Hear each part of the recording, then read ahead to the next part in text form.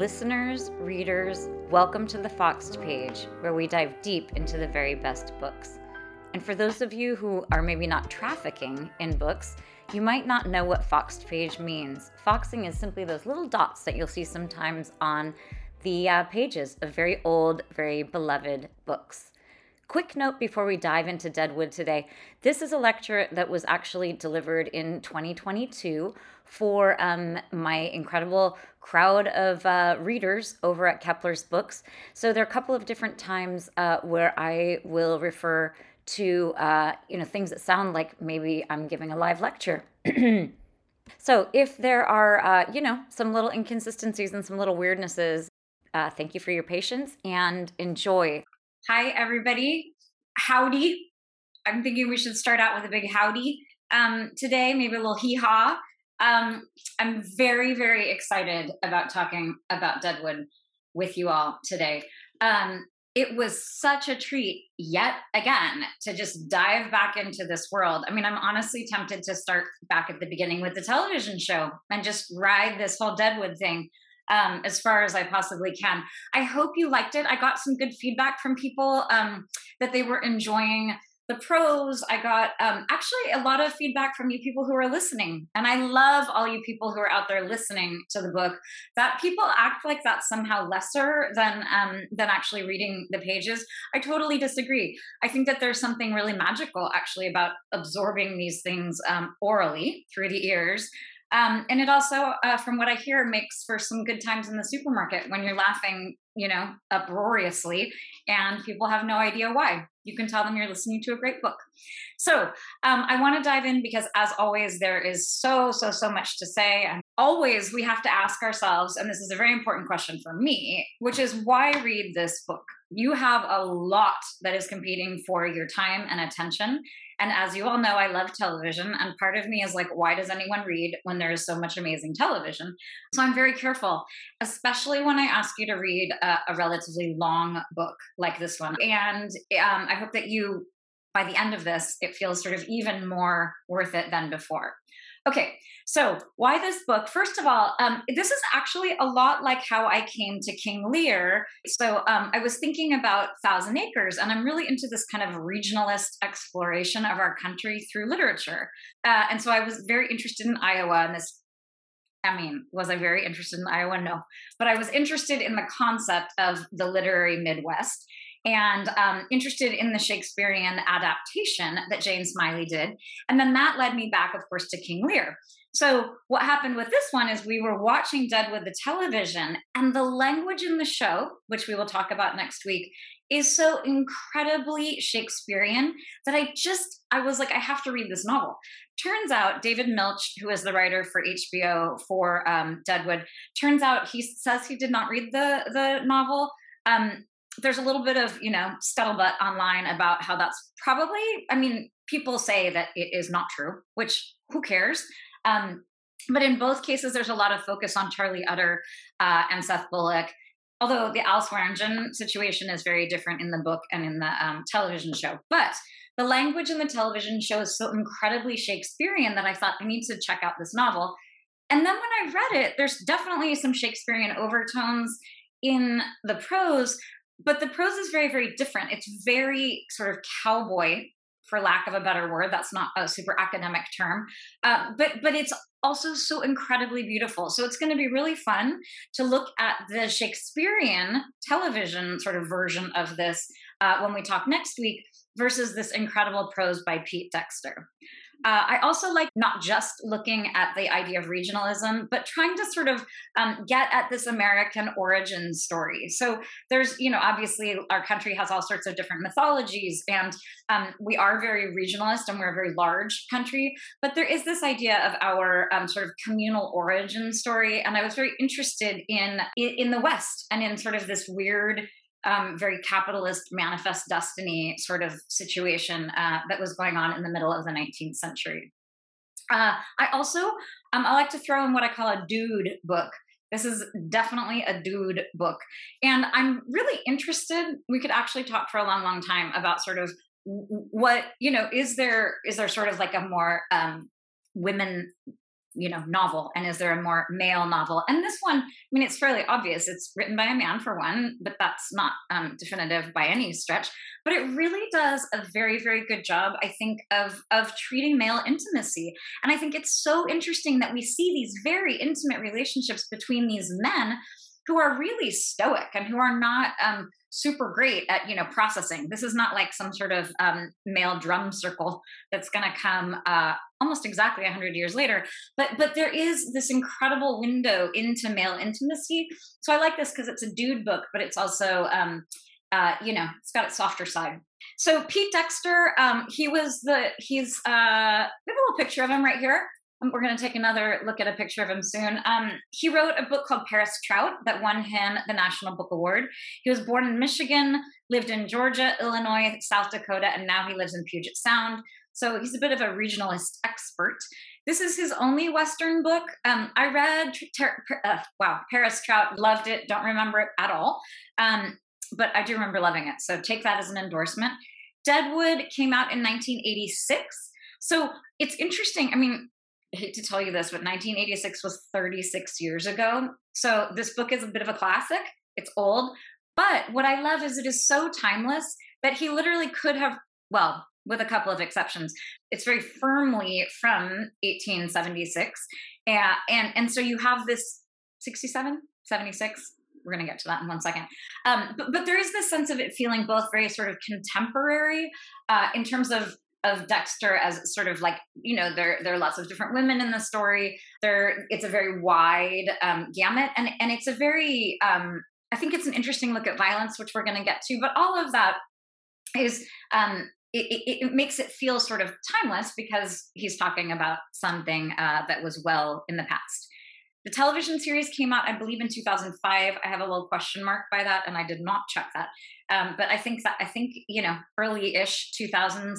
And it's up there with The Sopranos. I think it's actually a little underrated, but I wonder if part of that is because the language is so Shakespearean, but it is so good. You guys, oh my God, it's so good. Okay, so I'm gonna give a quick sense of our agenda today. We're gonna dive in first, then we're gonna talk about structure. We're gonna give kind of a quick look at some of the themes that are dealt with in the book. We're gonna talk about cosmology, which goes in with this idea of both regionalism and an origin story. Cosmology simply being the way that the book or the people in the book are thinking about, sort of the cosmos, their own personal cosmos, whether it has to do with faith and God or origin stories or, a code of ethics. So we're going to look at that. Then we're going to look at this idea of sympathy and who we have sympathy for in the book and who we don't. The idea of land, this idea of the actual territory of South Dakota as being very important. And then we're going to talk about the incredible prose and finally violence. And then we're going to end. A lot to talk about today. So we'll dive right in. First of all, I say this every time, the only thing you need to do in order to sort of get more out of your reading experience is just to pay attention. So this is going to be 90 minutes of how you can really pay close attention. Deadwood, we always look at the title first. I think people are pretty good about checking out the title. People are, I think readers, myself included, a little less good at looking at chapters of chapter titles, but the title of the book usually sticks in people's, minds, at least for a bit. I like Deadwood so much. So there's a lot going on with this. So one of the things, obviously, it's a bit ominous, this idea of dead wood. And it's both an idea of, like a tree trunk, dead wood like that. There's also a little bit of a sense of like Sherwood forest. So this idea of dead wood as like being a wood of the dead. It's also, there's obviously, a very sort of ominous overtone with the whole thing. But I also think it's important that this is putting our focus very firmly on our sense of place. So what is important here, what Pete Dexter is wanting us to focus on, is this sense of place. And in particular, this one city. It's not called South Dakota. It's not called Deadwood, South Dakota. It's this particular community that is really the focus here today. It also says a novel here, which is important because he is dealing with very real people and he is creating a world that is so lifelike that you almost wonder if it's, you don't actually wonder because it says a novel right here. And also because of the tone and the descriptions and how everything is so well put in scene, you never think, oh, he might be writing a biography. But you do get a sense of very well crafted and very well done historical fiction, which is still fiction. And then I love this quotation here. Jonathan Franzen, another, dude kind of a writer, although he can really kind of bridge the gap too. But Jonathan Franzen says, if you want to call Deadwood a Western, you might as well call The House of Mirth chick lit. So I like the idea here because Jonathan Franzen, is really leaning into this idea of like male literature and female literature, obviously chick lit being a somewhat pejorative term, although I really, there's a decent amount of chick lit that I like. And a Western, it's like that thing in terms of movies, but also certainly in terms of books. The Western is written with a little bit more of a sort of a male sensibility in mind. So he's really leaning into this kind of dichotomy. But what he's saying is that both of those things transcend both the category. So it's not a simple Western, and Edith Wharton is not a simple sort of chick lit situation.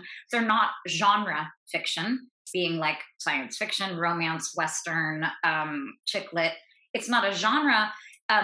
So it's both transcending gender and also any sort of literary category, which I think is so apt because this book is not a Western. I mean, it's definitely, it is a Western, but it is so much more than that. Okay, good.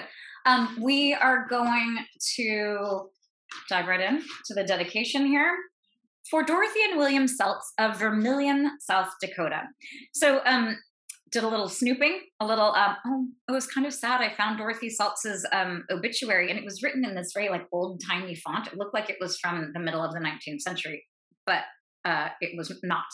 She was, I believe, she was an English professor at the University of South Dakota. So I'm imagining that this was an English professor that he had while he was in college there, and that, presumably he got close with these two people. They were man and wife, Dorothy and William. Not clear what William did in my snooping online. But I also really like this idea of Vermilion, South Dakota. So vermilion is it's a very brilliant red color. It's used mostly as an adjective, but also it comes from mercurious sulfide. That's not a fact that I just knew off the top of my head. That was something that when I looked up what vermilion was all about. So I like this idea. So the Black Hills are known as being black, but if you've ever been to South Dakota, there's a lot of red in the soil.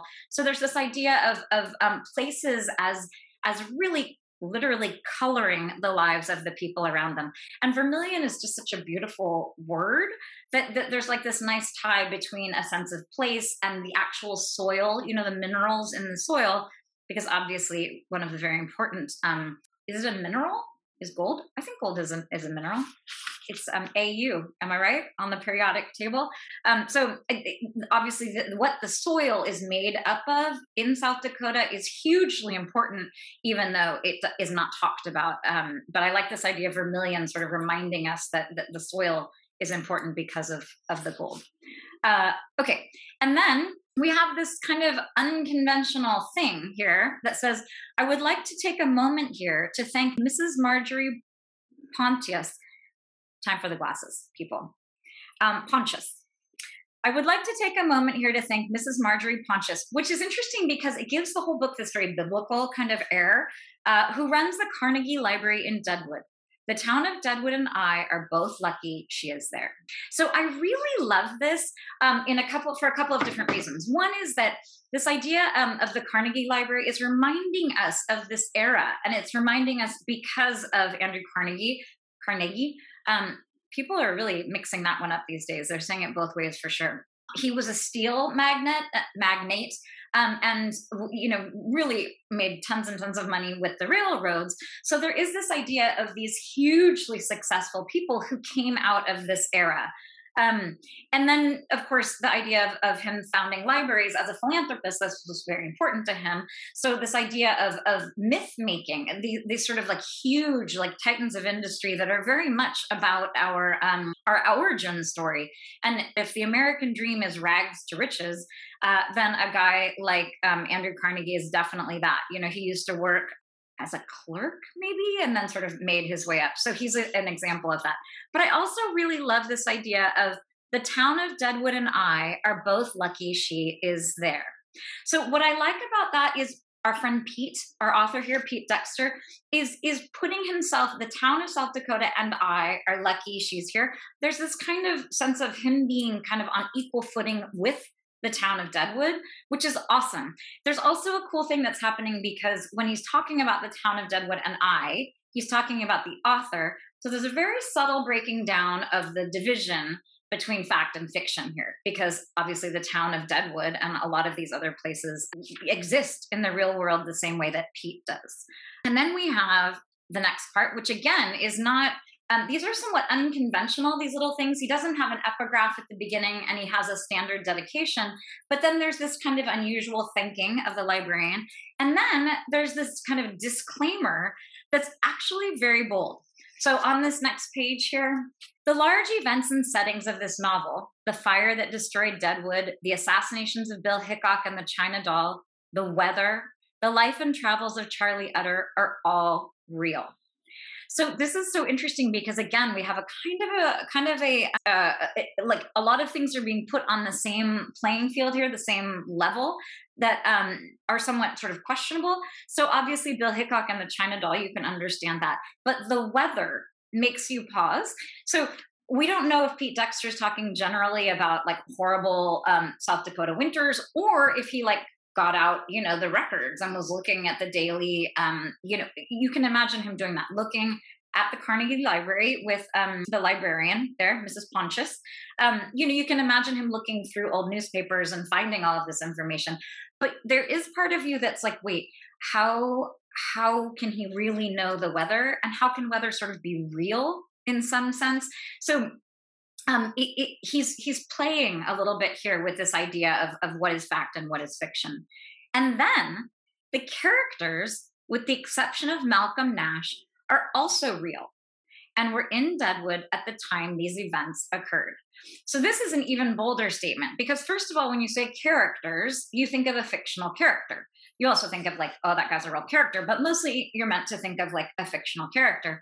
And what you expect him to say is, with the exception of Malcolm Nash, are fictional. And basically like, this is the normal disclaimer would say, and any perceived whatever similarities are, something of the whatever chance or whatever the normal disclaimer is, he's turning it on his head and saying, in fact, that everyone except for Malcolm Nash is real. And certainly these people really existed. Obviously, is George Hurst in the, no, I think he's only in the television, but like a bunch of the different, Seth Bullock and Solomon Starr, all of those people are real people. I've seen pictures of them. But this idea of Malcolm Nash as being the absolute only person, I mean, maybe the bottle fiend did exist. Maybe the bottle collecting soft brain guy, maybe there was a little piece in the newspaper about him. We don't put it past Pete Dexter to have done that kind of research, but it's also hard to imagine. I mean, did every single one of those prostitutes exist? It's a little, there's a little fuzziness here that I love personally. But I'm going to share my screen in the meantime. I was going to blow dry my hair earlier, and then I was like, wait a minute, why would I blow dry my hair when I look exactly like Bill Hickok? So here I am as Bill Hickok back in the day. This is the Carnegie Library in Deadwood. This is a very old picture when it was newer. And then here it is. I like the idea of seeing it, with like the traffic sign out front and seeing it in color, because this is where Pete Dexter in the 80s was writing this novel, which I think is cool. And then this idea of all of the characters and the different people as being real. I love this kind of audiovisual stuff that I'm about to be able to share with you. Look at that picture. That's Wild Bill. He looks so sad. I don't know when this was taken. This is not near the super end of his life because he definitely looks older later. His hair is looking rad though. Look at his hair. He looks so soulful and so, just such a great photograph. Okay. And then we have this amazing picture. This is Agnes in 1871 back in the circus, in her circus days. Here we have Calamity Jane, which if you have not watched the television and you plan to be excited about Calamity Jane, the actress is unbelievable. It's just so well done. And then we have there's a lot of information about the Chinese experience in South Dakota and in Deadwood in particular. And these are some of the many women who were essentially treated as, it was human trafficking, as sex objects, really. None of these is the China doll. I couldn't find a picture of her in particular, but these are some of the people who were there. This is Pete Dexter. Okay, so there are 5 parts, which is interesting because it's closer to a Shakespearean play where you would normally have your 5 acts. But again, one of them is sort of much, it's in the future and it's also much smaller. But we're starting off with a bang, as it were, with Bill here. And we know it's 1876. So I'm going to give you just some quick historical context, which most of this you get from the book. You certainly don't need to know this. But gold was discovered, get this, in 1874 in South Dakota. So when gold was discovered anywhere in the United States, this country was quick to act. I mean, this is like we were right in there. So for example, when California had our gold rush out here, 1849 was kind of the big time for it, and California was made a state in 1850. Like, we just really moved. And so when gold is discovered in 1874 in South Dakota, you have this series of wars against the Native American people because there was a treaty that gave them the Black Hills. So it's unfortunate that this is not given more weight in the course of this novel, but this is a horrendous and awful and mortifying chapter of American history because we gave the land to the Sioux and the Lakota tribes. It was their sacred land. This is where they believe that the sort of belly of the earth it's actually right near Mount Rushmore, which is awful. But this is sacred land for them. And so the government said, yes, you can have your sacred land. Then someone discovered gold and they were like, actually, whoops, no, you can't have it. So there were these wars that were going on. The Great Sioux War was in 1876, and Custer's Last Stand was in June of 1876. And, I have this idea that Custer's Last Stand from like my grade school, history, that it was like some sort of like tragic thing, even just the name of it. When in reality, of course, we need to take a better look and understand what exactly Custer was trying to do. I mean, trying to take this land from the native people. So, but the United States annexed the land, even though Custer was not successful in that one skirmish, or battle, or extermination, or genocide, or whatever you want to call it. There was an agreement of 1877 that gave the United States, basically the United States annexed the land at that point. So in 1867, there are 38 states, California having become one in 1850. But again, the important thing is that as soon as there's gold in their hills, our government was quick to snatch it up. Okay, and now we are going to take a look at the first page. The boy shot Wild Bill's horse at dusk while Bill was off in the bushes to relieve himself. It was lucky for everyone but the horse that it happened when it did, but not so lucky it had to be God's hand in it. Okay, so one thing I want you to just kind of keep that in mind, keep that phrase in mind. So I'm moving some books here for a dog, because it's going to come back, this idea of it was lucky for everyone but the horse. Okay, so we've talked before that realist fiction would start with geography, especially in a regionalist novel. You would start with this big sweeping vista. It's like a very John Steinbeck thing, that you would have this kind of a sweeping view of a whole valley, and then you would sort of home in slowly on these characters. But in this case, what we have is we're starting right in the middle of action, and right in the middle with people that we don't know, but we are going to know very soon. So you've got the boy shot Wild Bill's horse at dusk while Bill was off in the bushes to relieve himself. So there's also something that's happening here. Essentially with impotence, there's this idea that Wild Bill is not the kind of wild and crazy ladies man that he used to be. And in fact, all of the conversations that involve his penis these days are all about how difficult it is for him to urinate and how long it takes him in the bushes. And it's this idea of relieving himself of just sort of a bodily function that has become very cumbersome because he, like South Dakota and the gold rush there, is sort of he's coming to the end of his prime. Okay. It always took Bill a while in the bushes. It wasn't dusk when he'd gone in there, and things have to happen sometime. Couple of things I want to note about the prose. So this is the prose is so incredible. And for those of you who read the book, I loved it on audio because it's this very kind of gruff, kind of Marlboro Man guy who's reading it. But you also really hear the cadence of this kind of cowboy prose. It's not Shakespearean like we have in the television series, but this sentence: "It was lucky for everybody but the horse that it happened when it did, but not so lucky it had to be God's hand in it." So that is a bunch of phrases that are all mushed together in this kind of atypical syntax, and there's no punctuation. It's actually not super easy to read out loud. Kudos to that Marlboro Man who read it for the Audible, because you have to read slowly, and you have to be sort of careful with what you're saying. So you end up with this kind of slow, kind of cowboy kind of cadence. You can hear it. It was lucky for everybody but the horse that it happened when it did, but not so lucky it had to be God's hand in it. There are a bunch of sort of peculiarities about syntax that make it feel very spoken, and that also, again, force you to kind of slow down in a way that I think is absolutely genius. It's also very declarative. It's always it can be very straightforward, like this sentence. The boy's name was Malcolm Nash.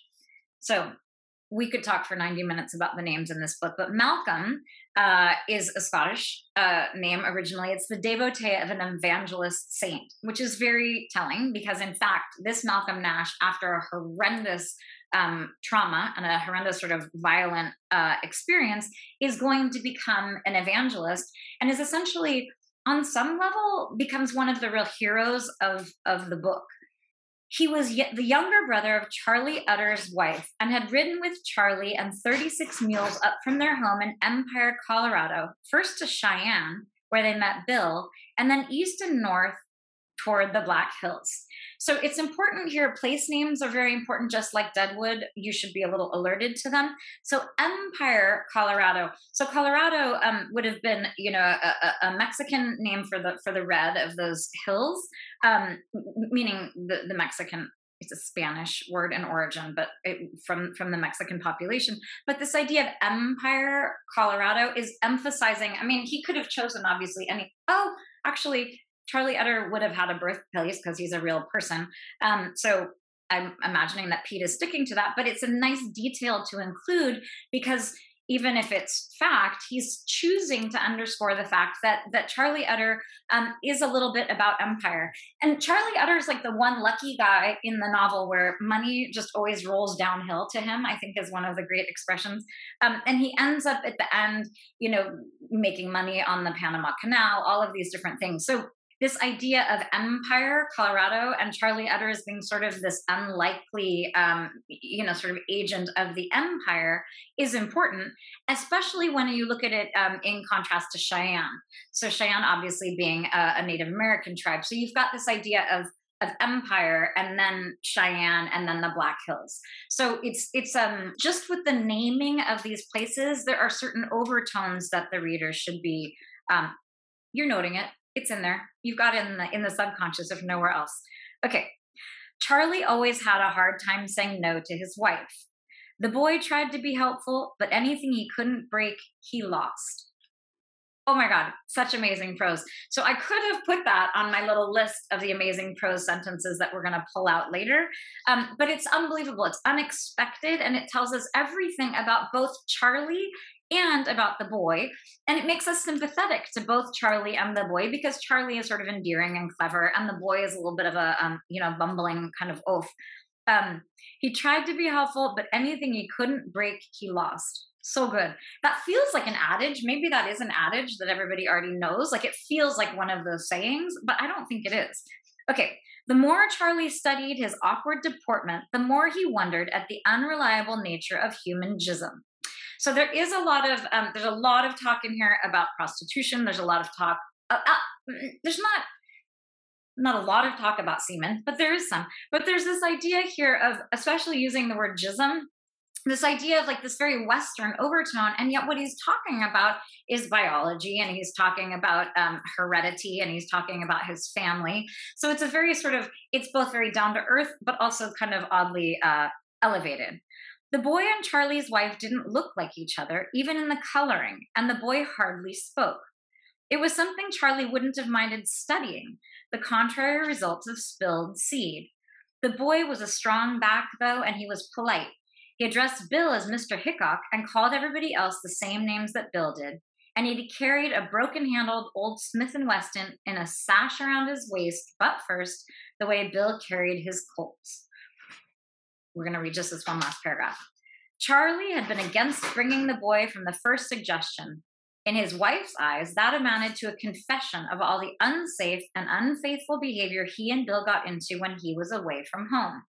So we're getting a lot of information here. We're getting this sense of everybody's sort of at a tipping point. So we know that Bill is not particularly well. He's having an issue with his penis and with urinating. Turns out, I don't know if he has syphilis. I don't know if he has gonorrhea. I don't know what he's got. But it's not good. And so this idea of him as being at this real tipping point, in fact, toward death, and then Charlie as being, there used to be a lot of rabble rousing when he and Bill were out together, and now he is essentially being babysat by Malcolm Nash. He's also supposed to be babysitting Malcolm Nash, and he in fact completely fails in that regard. But there is this idea of him having a double life. There's his life with Matilda, his wife, and then there is this totally separate thing that he and Bill get up to, and those worlds are colliding. A lot of worlds colliding in this book. It was peculiar the way her feelings about Bill had changed. She'd spoken well of him before they were married, and once told Charlie he was half famous just for being his friend. Of course, Bill had seen her compromised since. So again, we're going to be discussing Bill's, his own personal decline, but we are getting, literally, we're not even one page in terms of complete prose. And we have so much information, and we're already we're given a sense of who these people are. There's already, because we are seeing their vulnerabilities, there's already some sympathy, which is a difficult thing to do. I want to talk very briefly about the narrative stance. So if you can hear that snoring, that's my dog. It's sorry, but if I put them somewhere else, it gets problematic. So there's not someone in here snoring; it's the dog snoring. The way that this is a third person narration. So it's told. That simply means it's told in third person, meaning the boy did this, the boy did that, while Bill did this. Charlie thought that. It's not I, and it's not you. It's told from the third person, but it is this incredibly nimble narrator. And we're going to go to pages 34 and 35 to take a very quick look at this masterful approach to narration. So, and this is throughout the entire novel, but we can just take this very convenient 2-page spread here and take a look at it. So on this side of 34 here, it says, Bullock shrugged. He'd been thinking about Bill that afternoon, trying to decide how to fit him into Deadwood Brickworks Incorporated. So what we have there is we're entering into the interior mind of Seth Bullock. So they're having this conversation, and then we are told he was trying to decide how to fit him into Deadwood Brickworks Incorporated. So we're sort of privy to what's happening inside his brain, which is very difficult to do in a book where you have so many different characters. And I would imagine that most of you didn't really even notice that, because it's so deftly done. It's so, he can go not only as if we're sort of looking at things from Charlie's perspective, which is how it was in the very beginning. Here we're looking at things from Seth's perspective, but we're also able to go into his mind, which is difficult to do gracefully. And then if we go right across to page 35, so this is, Boone is here, and he's trying to get the money for Frank Toll's head, this head that he has with him. So Seth Bullock reaches over with like a pair of tongs and is able to move Frank Toll's head off of his desk. So Boone is trying to get this money from Seth. Boone thought it was just like Seth Bullock to have a head mover in his desk. But the way that we know that we are obviously in the mind of Boone is because of this, the word a head mover. So we're also getting the sense that maybe Boone is not like super smart because he sort of imagines, well, just because of what he's saying here. Boone thought it was just like Seth Bullock to have a head mover in his desk. I'll be in Cheyenne, he said. He put the head back in the bag and pulled the cord that closed the top. And I ain't forgetting who caused the inconvenience. It didn't have the right sound for a warning, though. It sounded half like a question. So we've got this idea that he's unsure of himself. And this Boone character is an important character in lots of ways. And so many of these characters are so well fleshed out, and you have so much understanding and so much appreciation for them, even if they're not really great people in terms of their morals and their ethics. But we're really in his interiority in a way that makes us appreciate that he's not super smart. So again, you have this sense of familiarity, a sense of texture, and also a certain amount of sympathy.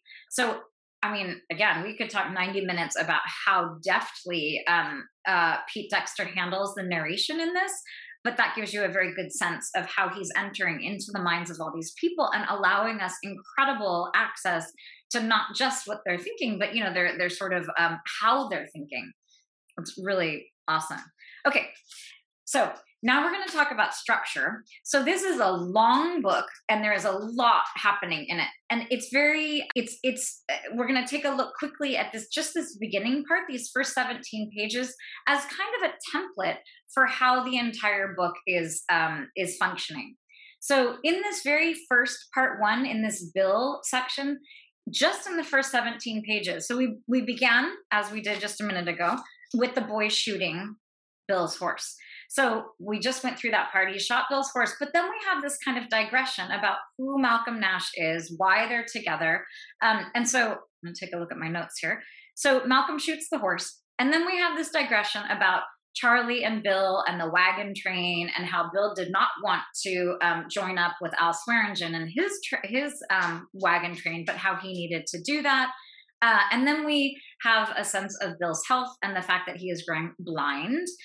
And then we get a good sense of their wives fairly soon. We learn about Agnes Lake. We have them when they meet up with Al Swearingen. We have a very clear sense of what Al is up to, and it is not good. And then we have this whole idea of the Black Hills as this kind of the devil's dream, and this sense of this ominous kind of distance that they have, but that they are covering. Then we have, of course, the crazy scene where Malcolm is in with the sex workers in the wagon. And then when we have the situation where Al Swearingen is fellating him, and then that's when Malcolm shoots the horse. So we start with the shooting of the horse. We go through all of these different digressions, all these different things happen. We filled in a lot of the backstory. Then we get to the place where Malcolm is shooting the horse. Then we have another digression where we have the whole backstory of Bill in Abilene and why he has sort of been disgraced, and how there was a petition against him, and how he had his feelings hurt by how many people signed this petition to get him out of town, out of Abilene. And then we have Bill with Peerless. We have Bill with this horse, and sitting there, we learn more about Bill and Charlie together. Then we have Bill humiliating Al Swearingen because he makes him ride in the back of the wagon, and one of the sex workers is driving. So a woman is driving him, and it is that small grievance, that humiliation, that leads to all of these different pieces of drama that unfold, really, really awful things that happen throughout the course of the book, because Bill, somewhat unwittingly, but also kind of purposefully, is humiliating Al Swearingen. But what happens at the end of that portion is then we have, as they're driving away, you have this image of the horse as lying there. So we're beginning with the shooting of the horse. We're having lots of digression. We come back to the idea of shooting the horse when it actually happens. It's explained. Then we have much more digression. And then we have this image of the horse by the grave that Malcolm Nash was simply not able to dig. So the point is, in 17 pages out of whatever, 370, however many there are, you have this incredible mini arc that has to do with the horse. And it's very satisfying because we don't, in the beginning, we don't know why he shot the horse. And every time it comes up, you're like, wait, yeah, what's the story with this horse being shot? And, is Wild Bill going to freak out and kill Malcolm? And is there going to be problems there? So there's a lot of tension, even just within this small arc that's about Peerless, the horse. Also so tragic, that his horse Peerless, who is, non-pari, who has no peer, is shot in this ridiculous situation. Again, not great things are waiting for Bill Hickok in the Black Hills. Okay, so when we're talking about that kind of structure, in these mini arcs that we have throughout the whole entire book, it is so well done because we have these small arcs that keep our attention. But then, of course, what is being kicked off here is this much larger arc, for example, with Malcolm Nash and Al Swearingen, that, you have Al raping Malcolm Nash in, this sort of revenge thing. And then that incident, which is absolutely horrific, the description of that, honestly, when I got to that part, I was like, I can't believe I'm making these people read this book. But we're going to talk about violence toward the end. But then that, of course, kicks off the revenge that then Malcolm Nash is wanting to have, and this whole examination of good and evil. So in those first 17 pages, we have lots of digression and lots of backstory, and we also are set up right from the start with some of these sort of big themes of the book. I'm going to have a sip of water here. Everybody, hydrate out there. Oh my gosh, you should be drinking whiskey. If it's late enough in the evening and you're a whiskey drinker, you should just like warm in a mason jar. So in terms of themes, we're going to look at page 5. I'm going to put my glasses on for this. The Black Hills was the wildest and the richest place on earth. So that idea of place being wild and rich, those two things are sort of made to be equal in this sense here. Wagons on the way to the hills had already come through from California, where the gold had begun to peter out, and pilgrims were headed there from the other direction too. Ohio, Indiana, Illinois, Iowa. For 3 years, the grasshoppers in the States had come in over the crops like black clouds, and when they left, they'd taken it all with them. Bill had seen that with his own eyes in Iowa after he'd taken Agnes Lake home to St. Louis to wait for him until he got back on his feet. Okay, so, honestly, I kind of forgot that little part. If the plan is for Agnes to wait until Bill is back on his feet, that's a whole other kind of arc. Like, is Bill going to get back on his feet? And from this very ominous tone about something is waiting for him in the hills, that also, if you happen to know the history, that in fact he is not going to get back on his feet. But what's interesting here is we have the American dream. So we've got the gold rush happening in California. We've got essentially like the drivers in our country, like our natural resources, whether it's the agriculture in the Midwest, whether it's gold in California. You have this real sense of our country as being young. So when they refer to the states, clearly that's not the West. That's the East, where you have there are 38 states at this point, and actually California is one of them. But you have this idea of our country as being sort of only half formed, which is really interesting. It's giving us a sense of, again, this sense of origin story. Okay, so, and then let's look at, page 7. One big whopping page here. So let's see, kind of down at the bottom here. So that, if we're talking about themes, the first theme that we are given in these first 17 pages is this idea of the American dream and sort of this origin story. But we also have this real sense of those things being shaped by geography. So let's take a look on 7 here. So this is Bill and Charlie talking. What are we, a day out of the hills? Bill said. More, Charlie said. The hills had been in view since early that morning. It wasn't like coming into the Rockies that seemed to grow out of the earth in front of your eyes. Until you were close, the hills just seemed to get darker. What do they look like? Bill said. Shit, Bill, you've seen the Black Hills. Bill shook his head, stubborn. Charlie said, they look black. So it's funny, I think at some point on the back, one of the blurbs talks about the humor in this book, and it's subtle, but I love it so much. Like that, I have ha with a bunch of exclamation marks in my margin because I find it so charming. I love Charlie Utter. It's very cool. But I want to share my screen. It's not a but, and I'm going to share my screen with you. Let's see. So here are the Rockies.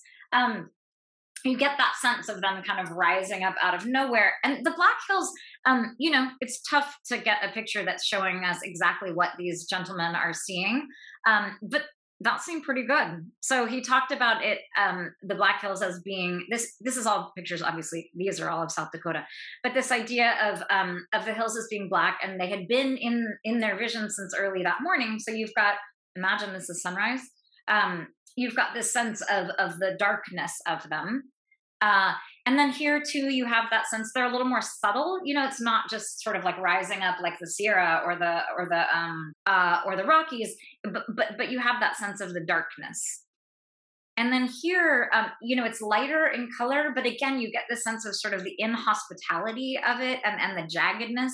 I think that may be actually it. Yeah. Okay. And then that is a picture of Deadwood, which we will come back to. Okay. So, that is a picture of how geography is really shaping. So there's a lot of talk about them as being the devil's dream, of the blackness, of the darkness.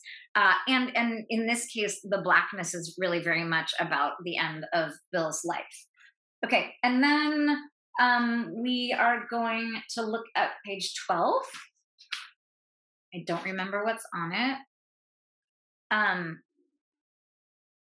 Okay, so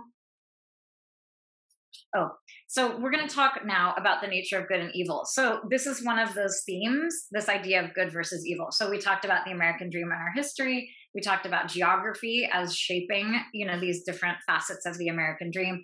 And this good and evil, hugely important theme in this book. So we're at the bottom of 12 here. Bill, Charlie said after a while, the boy shot old Peerless. Then down a little. He got all excited in the wagon with the girls, and somehow that whoreman ended up sucking on his Peter. So he shot my horse. Again, such subtle humor. So great. He was shooting at me, thought I was the whoreman, and hit Peerless instead. Got him dead in the heart. So that idea of Malcolm Nash as being kind of bumbling, like he thinks, he almost shoots his uncle, thinking that it is Al Swearingen, and shoots a horse, shoots sort of like option C out of options A, B, and C. Bill sighed and pulled his knees up to his chest and circled them with his arms. I mean, the physical gestures in this book are so artful. So that is like the least kind of cowboy thing. But it's also so cool because that they're sitting on the ground. So there's this idea of them as being very vulnerable in lots of different ways. But that idea of him making himself small and pulling his knees in and sort of the loneliness in it, it's so good. And then Dexter goes one step further. Charlie's legs had been broken, and he always noticed the things other people could do with theirs. Turns out, in fact, that his legs were shot, once by his brother and once by someone else. I think his brother. Yes. So there's this sense of this very vulnerable action that is taken by poor sad Bill, but then this idea of Charlie of sort of layering more on it. So he's just fascinated by what this man is able to do. So this is again that kind of intimacy, like he's just letting the pain kind of unfold. He's making space for it. He's sort of supporting his friend, but also this idea too, his legs had been broken. That's one of those kind of seeds of intrigue that as a reader, you're like, his legs have been broken. Like what, like, are we talking Tony Soprano here? Are we talking gunshots? What are we, a horse accident? So there's a little question here that will be answered. So there's this very satisfactory, again, like a tiny little arc that is going to be happening. Okay, then, I also have a note here. This idea of the body as being sort of a site of memory and of physical pain and of violence. All of these things that are sort of inflicted on bodies in this book are hugely important. So again, this idea of the body as a record, and of the land as a record too, but this idea of the human body as carrying scars, is very important in terms of the body as a repository of American history, because the history is made up by the people in large part. So that is, again, one of those themes is pain and legacy as being held in the body. Okay, then on page 13, we're going to take a look. did I tell you it was 12? Yeah, okay, 13. So this is a little bit of this sensitivity that we're seeing on the part of of these men. Right in the beginning of the book, page 13, we already are seeing some of their vulnerability. This is the petition in Abilene where a bunch of people signed it and basically made it so Bill Hickok had to leave town. Right in the middle of 13. It was the worst back shooting Charlie had ever seen. They even let the women sign. Okay, kind of a bummer, but also we have to remember the era. I mean, this is 1876. We didn't get the 19th Amendment until what, 1919, 1921, 18, something like that, but not for a long time. I mean, there is a lot happening here. And the fact that they let the women sign this petition, there's some very strong women in this book, beginning with Jane and Agnes. Oh my gosh, and the China doll. I mean, there's some very, very strong women in this book. But it is helpful to remember, wow, what kind of rights we did not have back then. Bill shrugged and smiled, but some of the names hurt him. He thought he had friends in Kansas, and looking at the names he saw, they were all afraid of him. What ran Wild Bill out of Abilene was hurt feelings. So that's that kind of declarative sentence. And that's Charlie Utter's speaking. I mean, Charlie Utter's words, but it also describes exactly how Bill is feeling. There's a huge amount of vulnerability in just the fact his feelings were hurt. And to state it so baldly like that is not only talking about the sensitivity, but the willingness of these men to be vulnerable. So there's an adage for those of you writers out there, an adage in writing that if you want someone to love your characters, you should not show them the great things about your characters and all the like achievements. What people really love is to see someone else's vulnerability in many different, in real life and in fiction. So this idea of seeing someone's vulnerability, this is so good because it's still very kind of macho, but he's just really stating it was the hurt feelings that did it. I'm looking at time. Oh my gosh, you guys, time is flying. Okay, so one of the things that I noted most in the back of my book was this idea of cosmology. So basically this idea of how someone sees the world. And there are lots and lots of references to God in here, and it's a capital G, very Judeo-Christian God. But it's also a very sort of loose and complicated sense of like a Judeo-Christian world. You have this evangelical kind of preacher person, but there's a lot of irreverence where that comes from. And then, of course, you have him writing the Bible of the Black Hills, which is really, kind of its own thing. And then you have, of course, this vengeance, this avenging angel in the form of Malcolm Nash, who is not exactly a, he's not your typical sort of preacher.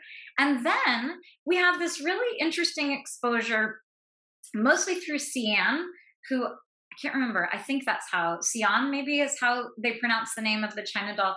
On page 185, I want to take a look at this sort of different perspective that she brings to the novel. So this is so interesting because, of course, the men are interested in the idea of cremation. This idea of what we do for our dead. It's interesting. It just came up in Joan Didion. Just came up in Slouching Towards Bethlehem this morning. But this idea of how we take care of our dead says a huge amount about our sense of cosmology.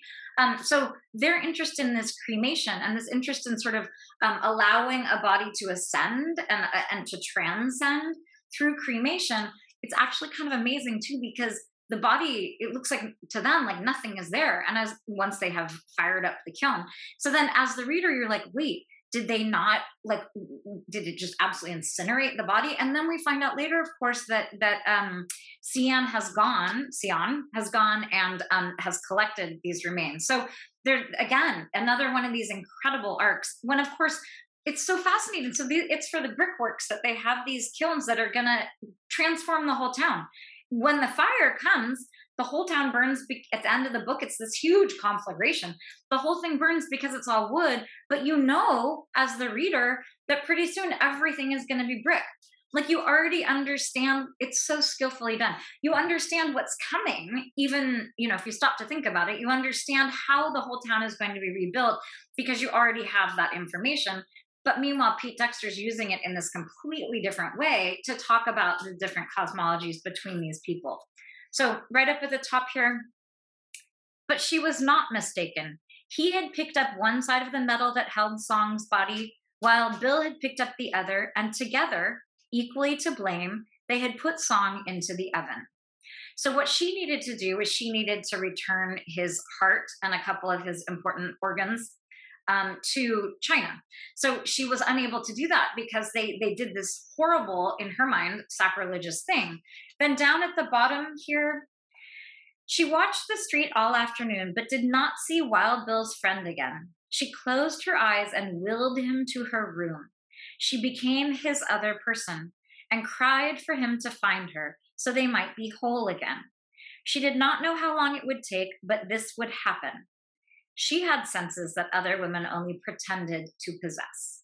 So there's this idea that she actually has these powers and that she will, in fact, summon him to her room. And in fact, she does exactly that. So this idea, though, of having another person is an idea that we have actually already seen. So let's go to page 26.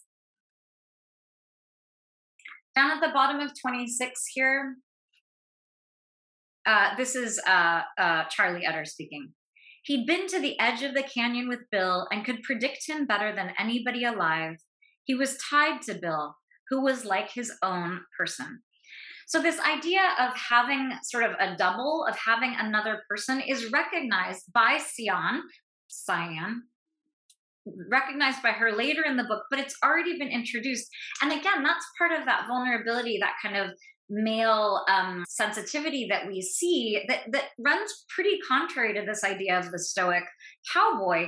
But it's awesome because we have, of course, Bill and Charlie, who are, this sort of dual kind of creature. And then we have Charlie, who becomes very close friends with this soft brain bottle fiend guy. We have Seth Bullock and Solomon Starr, who are, again, it's really underscored more heavily in the television show, but they're definitely, sort of one. They're like two sides to sort of the same person. Then we have Agnes, who is kind of one with Bill in a very sort of spiritual and very sort of, also very physical, carnal way, because there is that question of whether or not he has given Agnes the disease, whatever disease he's suffering from. And then actually we do know happily that she does have a long life. In fact, she will outlive Charlie Utter, and she certainly has outlived Bill. We know that because of the letter at the end. But so we have this incredible attachment between Agnes and Bill that we see as very sort of spiritual, but then we see a very cool kind of duality happen with Agnes and Charlie as well. And then, of course, with Jane and Bill. So there are these ideas of these people, and we have Cyan and her brother Song. There are these kind of pairs of people, both men and women, this kind of like a link between people that is just incredibly human. And this idea that it can be shared by all of these different types of people with all of these different experiences and priorities is really just it's a very beautiful thing. It's a very beautiful message. Okay, let's look at page 255. I need to make sure we have time to look at this. Oh my gosh, so much to talk about, you guys. Oh yeah, so we can just look at this very quickly. In fact, you can just kind of mark this page. But what we have here at the top, we have Jane, who doesn't know what to do at Wild Bill's graveside, and it's excellent because neither does Charlie. They both sort of, it's the blind leading the blind.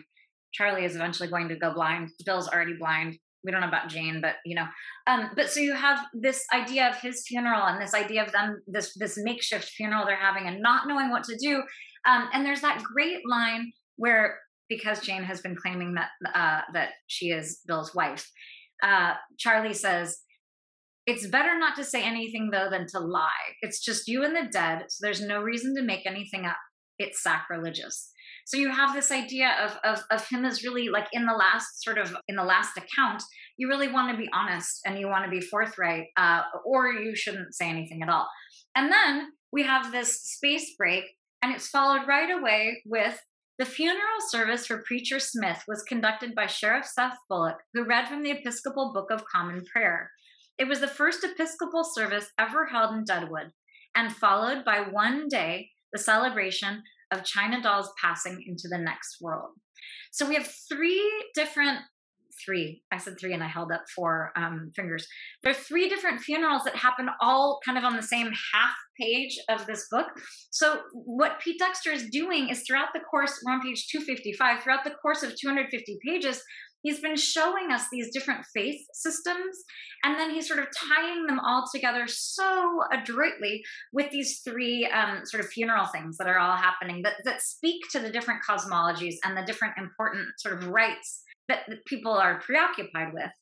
So, and then the last thing that I want to say about this idea of cosmology, I'm rushing a little bit just to make sure we get to some other stuff, is that a lot of cosmology has to do with good and evil. It has to do with how we conduct ourselves. It has to do with how we explain tragedy. So I think what's happening with Dexter, and I did a lot of thinking about why cosmology had come up so much for me, is this idea that yes, there is good and evil, but he's also positing this concept that there's a divide between good and evil, but there's also some overlap, and there's also some sort of like this idea of the bottle fiend as being an imperfect angel. And we didn't get a chance to talk about. So one of the ways that we see this kind of duality in humans and sort of other creatures is that some of these different people have like an animal familiar. That's a fantasy term, I think. So for example, Jane is associated with the eagle when she keeps saying, I'm a screaming eagle. And very, very carefully, we see Bill Hickok as being tied to the bulldog. So there's this idea of these people having these sort of incarnations in the animal world, but then we also see some overlap there. So for example, Jane has snake hair and red eyes. So there's this idea of her as also being related to this other totem, the snake having been a totem for the preacher who puts the snake on the cover of the Bible. So you have overlap with people in terms of sort of, you know, their sensibility and their perceptions of the world and how they sort of protect each other. But you also have that overlapping into the animal world. So again, there's this real sense of it's not just humanity, obviously, it's this real sense of interconnectedness. So, and then lastly, this idea of both Agnes and of Charlie Utter, who are some of the very last people we see at the very, very close of the book, this idea of them as having mending hearts. So this idea of them as being able to sort of sew things back together and as being able to sort of bring people back together, this idea of mending things and sewing them up is one way that I think Dexter is trying to sort of go beyond this idea of good and evil, is that they're able to sort of understand and pull good and evil together. Okay, so I don't think we have time to do all of this. So we are going to talk quickly about sympathy. So there were a number of different characters that are somewhat questionable, but one, I think the easiest one to start with is this idea of Al Swearingen. So let's look at page 284. It's going to be a green thing. Okay, this is so heartbreaking. So this part right here, this is one of those instances of it's sort of an outgrowth of the violence. So it's Charlie talking to Malcolm Nash after quite a bit of time has gone by. Something happened to you, Charlie said, and the boy froze. It doesn't matter, Charlie said, watching his face. You didn't die. Charlie saw the boy had rung the alarm bells and stopped what he was saying. There's no hurry to sort things out, he said. For now, why don't you go back to the preacher's digs and rest? So he has this sense of not being able to push. There's this incredible patience and just consistency and just presence with Charlie. And then what I want to focus on, though, is down at the bottom of a couple paragraphs later. Let's see. He's talking about Al Swearingen and saying he's not a man because he is this. He's the evil side of the Lord. And so he says, it's no man. That's the second time you said that, Charlie said. And I will tell you what I said before. That kind of thing does things. That kind does things when they turn bad that no one else would think up. So earlier in that first 17 pages, in fact, he says the same sort of thing before the fellatio and before the terrible rape scene, we have this idea of Al Swearingen as having been turned bad, that something happened to him that in fact made him turn bad. So there's this idea of yes, that there is evil in the world, but there's circumstances. It's not an innate evil that anyone is born with. So it's this idea that someone needs to turn evil, which sounds kind of trivial, but it's actually a very big deal, because of course this idea that people are innately good is a very important part of cosmology, of certain cosmologies, and I think that's the one that Pete Dexter is trying to promote. Okay, so let's take a quick look at the land. Are we going to have time to do that? Let's see. We're going to skip over the land. There are amazing descriptions of the land, but you're going to have to just find those on your own. Trust me. Instead, we're going to take a look at some of this incredible prose. So you saw some pictures of the land. I can give you just a recap of one of the quotations I was going to talk about. So this is Deadwood, and there's a part where he talks about like it's not easy living in a gulch because every way you turn you have to go uphill. So, and it's something like, aside from the flood and the damp, you also always are walking uphill. So this idea of being of settling a gulch and sort of the issues with that. So again, this idea of landscape as shaping a community. So, and this is obviously a later picture, because here you see all the bricks. I think those are bricks. And obviously they're automobiles. So this is significantly later. This would be into the 20th century. But again, you have this idea of Deadwood. Oh my God. I'm sorry. Oh my God. I'm sorry. The pixelation was so bad on that one. But that was sort of, back when it was mud.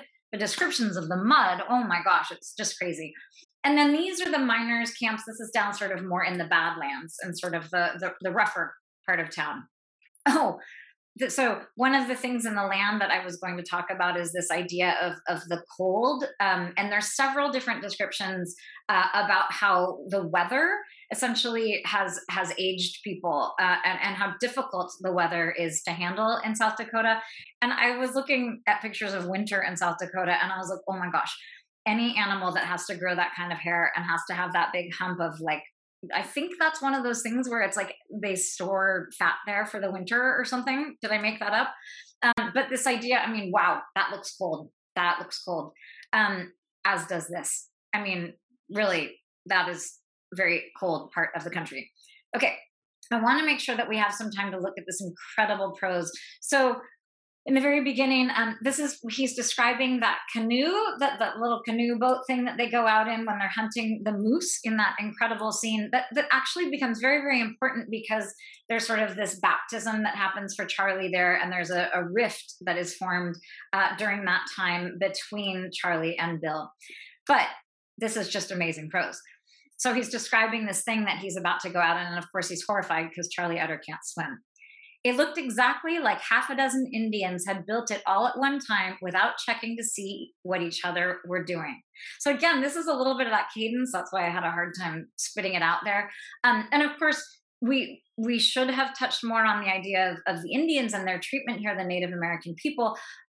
It's horrific, but meaning it's horrific what we were doing to them, and they do not, I think, have enough representation in this novel in some ways. But this was 1986 when it was written, and it does. I mean, I think there is some sense of the peril that they were feeling, the pressure that the indigenous people were feeling. Okay, Charlie took the pink from him and had another swallow. It did have a different weight in his stomach. It felt sillier than whiskey. I mean, genius. It felt sillier than whiskey. So this is this pink gin that they're drinking. So then we have this line. These are all different. These are just things that I had pulled out. Charlie saw that Jane loved Bill. That's those declarative sentences that are so forceful, especially when they're also joined together with these sentences with all these crazy clauses. Charlie saw that Jane loved Bill. It was some strange ripples they got when God dropped Bill Hickok into the pond.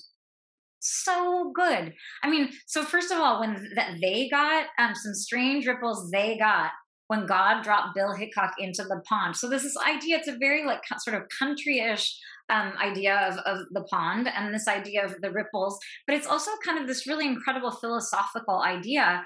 And I love the fact that it's tied with Jane, who is in love with him. I mean, this is one of these devotions that Wild Bill is creating.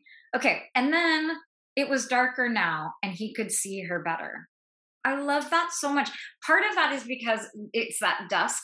This is he and Jane are sitting together when she first shows up, and he's realizing that he's, first of all, like totally repelled by her, but also that she has what she believes is a special connection with Bill. So it's this kind of dusk time, and there is that thing where it's harder to see things before it gets truly dark. But I love the way that is put. It was darker now, and he could see her better. So beautiful. It's great that there's no comma. He definitely could have done that before the conjunction. It's beautiful. And the idea of these hills as being dark and ominous, but also as in a book that has a lot of blindness and it's a lot of concern with blindness, to have this idea of being able to see better in the dark is really very profound. I love this next line. This is about Jack Langrish, who is the theater guy. Jack's announcements always came out of his mouth sounding like offstage voices. It's so genius. I mean, this is very, he's a great character on the television show too, but this idea, because it reminds you as a reader of the fact that this is the guy from the theater, but also this idea of offstage voices as being like how he's announcing things it's just absolutely genius. And then this line, the glasses look like they'd break if you sneezed. So that's that incredible, when they're having the party at the end, when Jane comes and sort of shoots the whole thing up. But it gives you a sense of that, the delicacy, and also just, of the human body, and sort of the sort of ephemeral nature of everything, and certainly of finery. And then this last line I love, this is about wine, about red wine. This drink is closer to love than love itself. So he says that at one point. He talks about how awful it is to have to drink this red wine. But then this idea of it, I mean, it's just genius. This drink is closer to love than love itself. Such incredible prose. So I wanted to make sure that we got a chance to look at that. And then I want to talk about violence. So I'm going to go right ahead to a slide in 1 second. But one thing I want to say about violence. So this is literally the wild, wild west. So this is a time when, like, you have kind of this ad hoc, volunteer sheriff person. This is a lot of men all together, a lot of men who are territorial because they have they've staked their claim, literally. You've got a lot of guns, you've got a lot of drinking, you have a lot of hostility, you have a lot of like very real threats to your life. So this is a time when violence, it absolutely was a part of life. So I think it's very kind of explainable and very, you could not talk about this era without having there be a lot of violence. I think the rape scene and the sort of the brutality of the single mom with the girls, with all of that happening. I think there's some parts where I don't feel like it's gratuitous. I really don't, but it's very difficult because it's very specific, and because it seems like it's being violence that's perpetrated for no real good reason on innocent people. So that's when the violence seems most unpalatable and most difficult, but it's also, it would have to spill over, it would have to spill over like that. I did some reading about the violence in this book and sort of how people think about violence in literature. I do not read a ton of violent books, although I love Cormac McCarthy. Wow. But there's a whole theory. These people wrote, their paper is called, I think, The Last Western. Deadwoods and Forms of American Empire. So they do call it The Last Western because it's one of these things that was before South Dakota sort of became what it became a little later. But this whole paper is talking about violence as like a necessary step toward capitalism. So I'm going to just read through a couple of these. The violence of the frontier is matched, if not superseded, by the corruption of the nation state and the brute force of consolidated capital. So then we have George Hearst's murderous engine expropriates all the independent miners from their land, ostensibly through a neutral appeal to economic self-interest and historical necessity, but actually through violence, intimidation, deception, and murder. And then the third one, Swearingen is caught in a moment of historical transition, a movement away from the visible and personal forms of violence characteristic of pre capitalist social orders to the invisible and impersonal violence of the nation state as it emerges alongside monopoly capitalism. Oh my God, look how I spelled emerges. Wow, let's just call that a typo. So, this idea, I really am fascinated by this, and I wish we had more time to talk about it. But this idea of violence as being done by a capitalist country on an indigenous people and on a land, this idea of sort of shaping the land into the way that it needed to be shaped, and literally, like this mining of the gold, and like essentially like a sort of raping, a sort of pillaging that's happening of the actual land, but also of the people who live on this land. So the country is coming in as a whole and is setting up this sort of capitalist engine. And while like that sort of larger violence is being codified and is being sort of put into laws and treaties, and while we're having our territory is expanding, you also have these smaller violences that are happening because you have all of that happening on a smaller scale. So when you have a territorial skirmish in town, or when you have someone whose own personal morals are violated by someone else, they have to sort of negotiate the law that has not been set yet by this capitalist machine. So it's not to say that like the capitalist machine is a lot worse or better, but there's this sort of outlaw kind of thing because nothing has been established yet. So I love this idea of all of this violence is coming. It's sort of I don't want to say growing pain because that sounds positive, but this idea of this nation state emerging, it necessitates a certain amount of violence. So I love that. Also, we have to remember there's a line in here. It says, the war didn't leave anybody the same. This is so soon after the Civil War. Like this is a country that was just deeply, deeply sort of riven by all sorts of different needs and different regions and different imperatives. So a good amount of violence, I think, obviously had its place in the book. Okay, I am going to stop my share and we are going to look at the very last part. Oh, this is perfect. We have actually just the right amount of time. I want to look at the close of the novel. This honestly is some of the most beautiful prose in the entire book. So you have this fire, this conflagration that happens, and one of the kind of tragic things that happens during the fire is, of course, that the bottle collector, the bottle man, dies. So we have this beautiful thing, yet another funeral that's happening here on the Charlie Utter. He's doing a lot with the marking of graves, which is significant. So the last bit of it here on 360. This is Charlie. He marked the grave with 4 smooth stones stacked one on top of another at the head.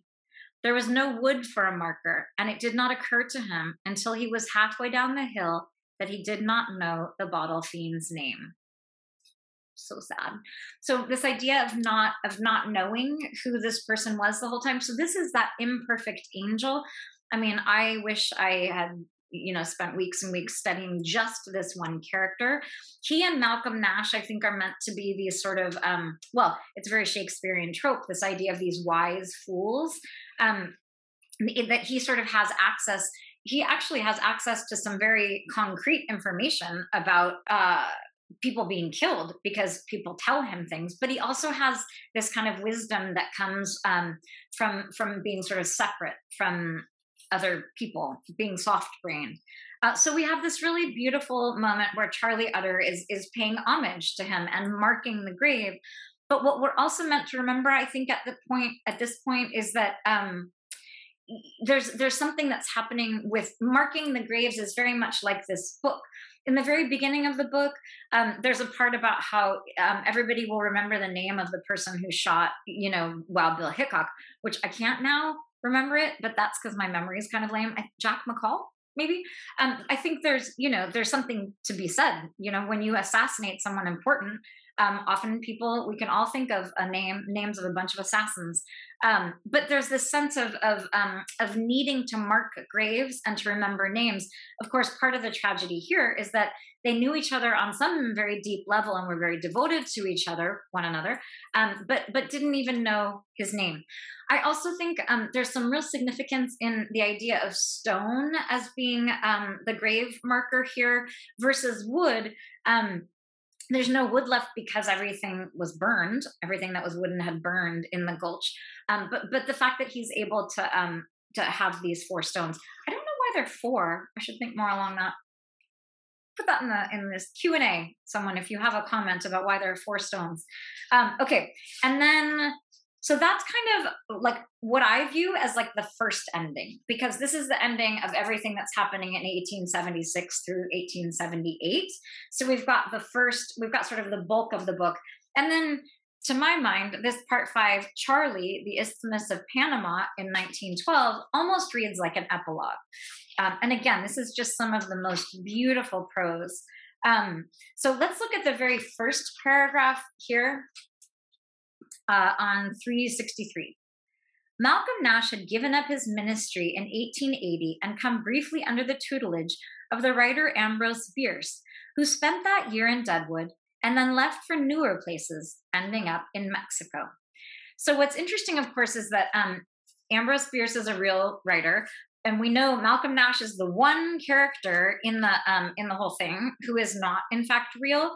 So it's so, again, I love all of these kinds of these kind of breaking down of that sort of that level, but I mean the layer between fact and fiction. So Malcolm Nash and Ambrose Bierce, you know, they're kind of together, and then Ambrose Bierce goes south, and so does Charlie Utter. Charlie was drawn south too, but he traveled slower and farther and found Panama. Okay, so then we have the boy is in the hills, and he's sending information to Charlie, who is all the way down in Panama. And let's look at page 364 here, kind of right in the middle. So he finds this young girl, and she brings the mail to him, and he teaches her to read. And when her family doesn't have fish for an entire year, he gives them fish.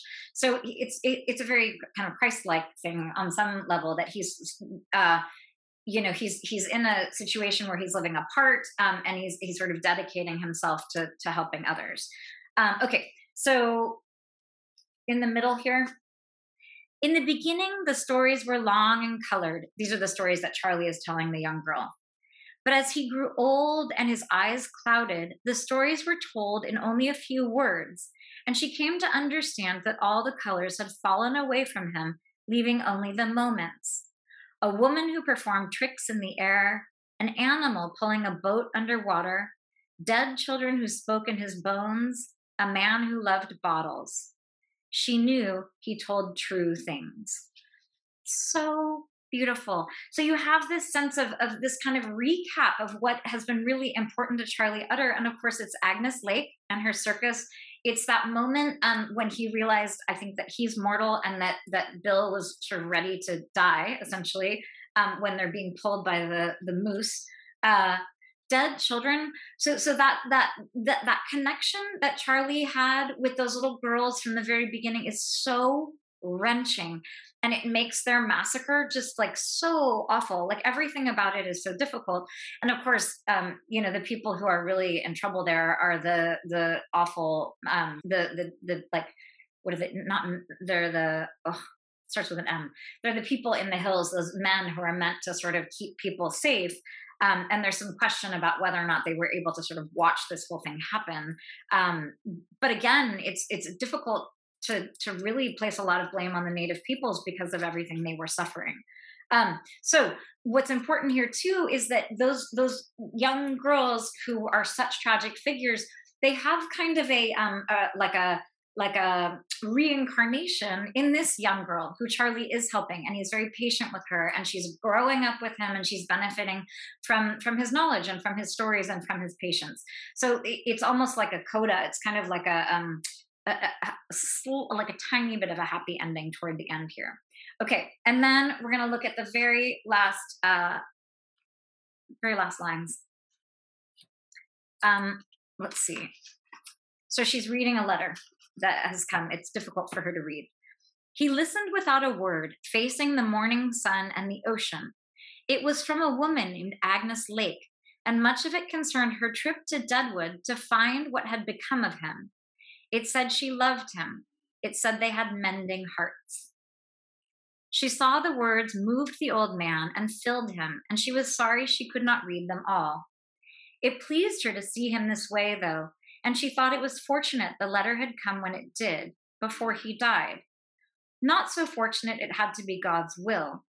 He was a kind man and had been living unloved a long time, as foreigners always lived, and things had to happen sometime. So if you remember at the very beginning of the talk, I let you know that you should be paying attention. So the very first paragraph of the whole book, when we have Charlie Utter and Bill, and it says, it was lucky for everybody but the horse that it happened when it did, but not so lucky it had to be God's hand in it. It always took Bill a while in the bushes. It wasn't dusk when he'd gone in there, and things have to happen sometime. So it's dusk, the day is ending, and we have Bill's horse, who again is kind of one of these animal familiars, kind of like the bulldog. You have this death and this sad moment that happens at the beginning, but it's not so lucky that it had God's hand in it. What's interesting to me is that's kind of an omniscient narrator who is speaking sort of through sort of through Charlie Utter, but not entirely. And what happens at the end here is we have those exact same words. So it says, she thought it was fortunate the letter had come when it did, before he died. Not so fortunate it had to be God's will. So it's a slightly different thing, but it's the same idea. And things had to happen sometime. So what we're having here is that same sort of phrasing is told from the perspective of essentially here from the girl. So it pleased her to see him that way, and she thought it was fortunate the letter had come when it did. So this is the interiority of this girl who is related to Charlie Utter. This is so beautiful. It's so incredibly well done. She now is thinking like, oof, I'm so glad this letter came when it did. This isn't necessarily like predestined by God. I'm not going to be able to say like all things happen for a reason, but there is this sense of things aligning and there being some sort of cosmic, goodness happening. And we have that same thing in the beginning. And at that point, it's really Charlie Utter who is sort of thinking that like good thing it happened, then at this point. And so we have what I think is meant to be sort of a passing on of this ability to see these good things from Charlie Utter to this young girl in Panama. So beautiful. It's so well done. I'm so moved by this book and by his prose and by his generosity. And I think it's great. I hope you guys loved it as much as I did.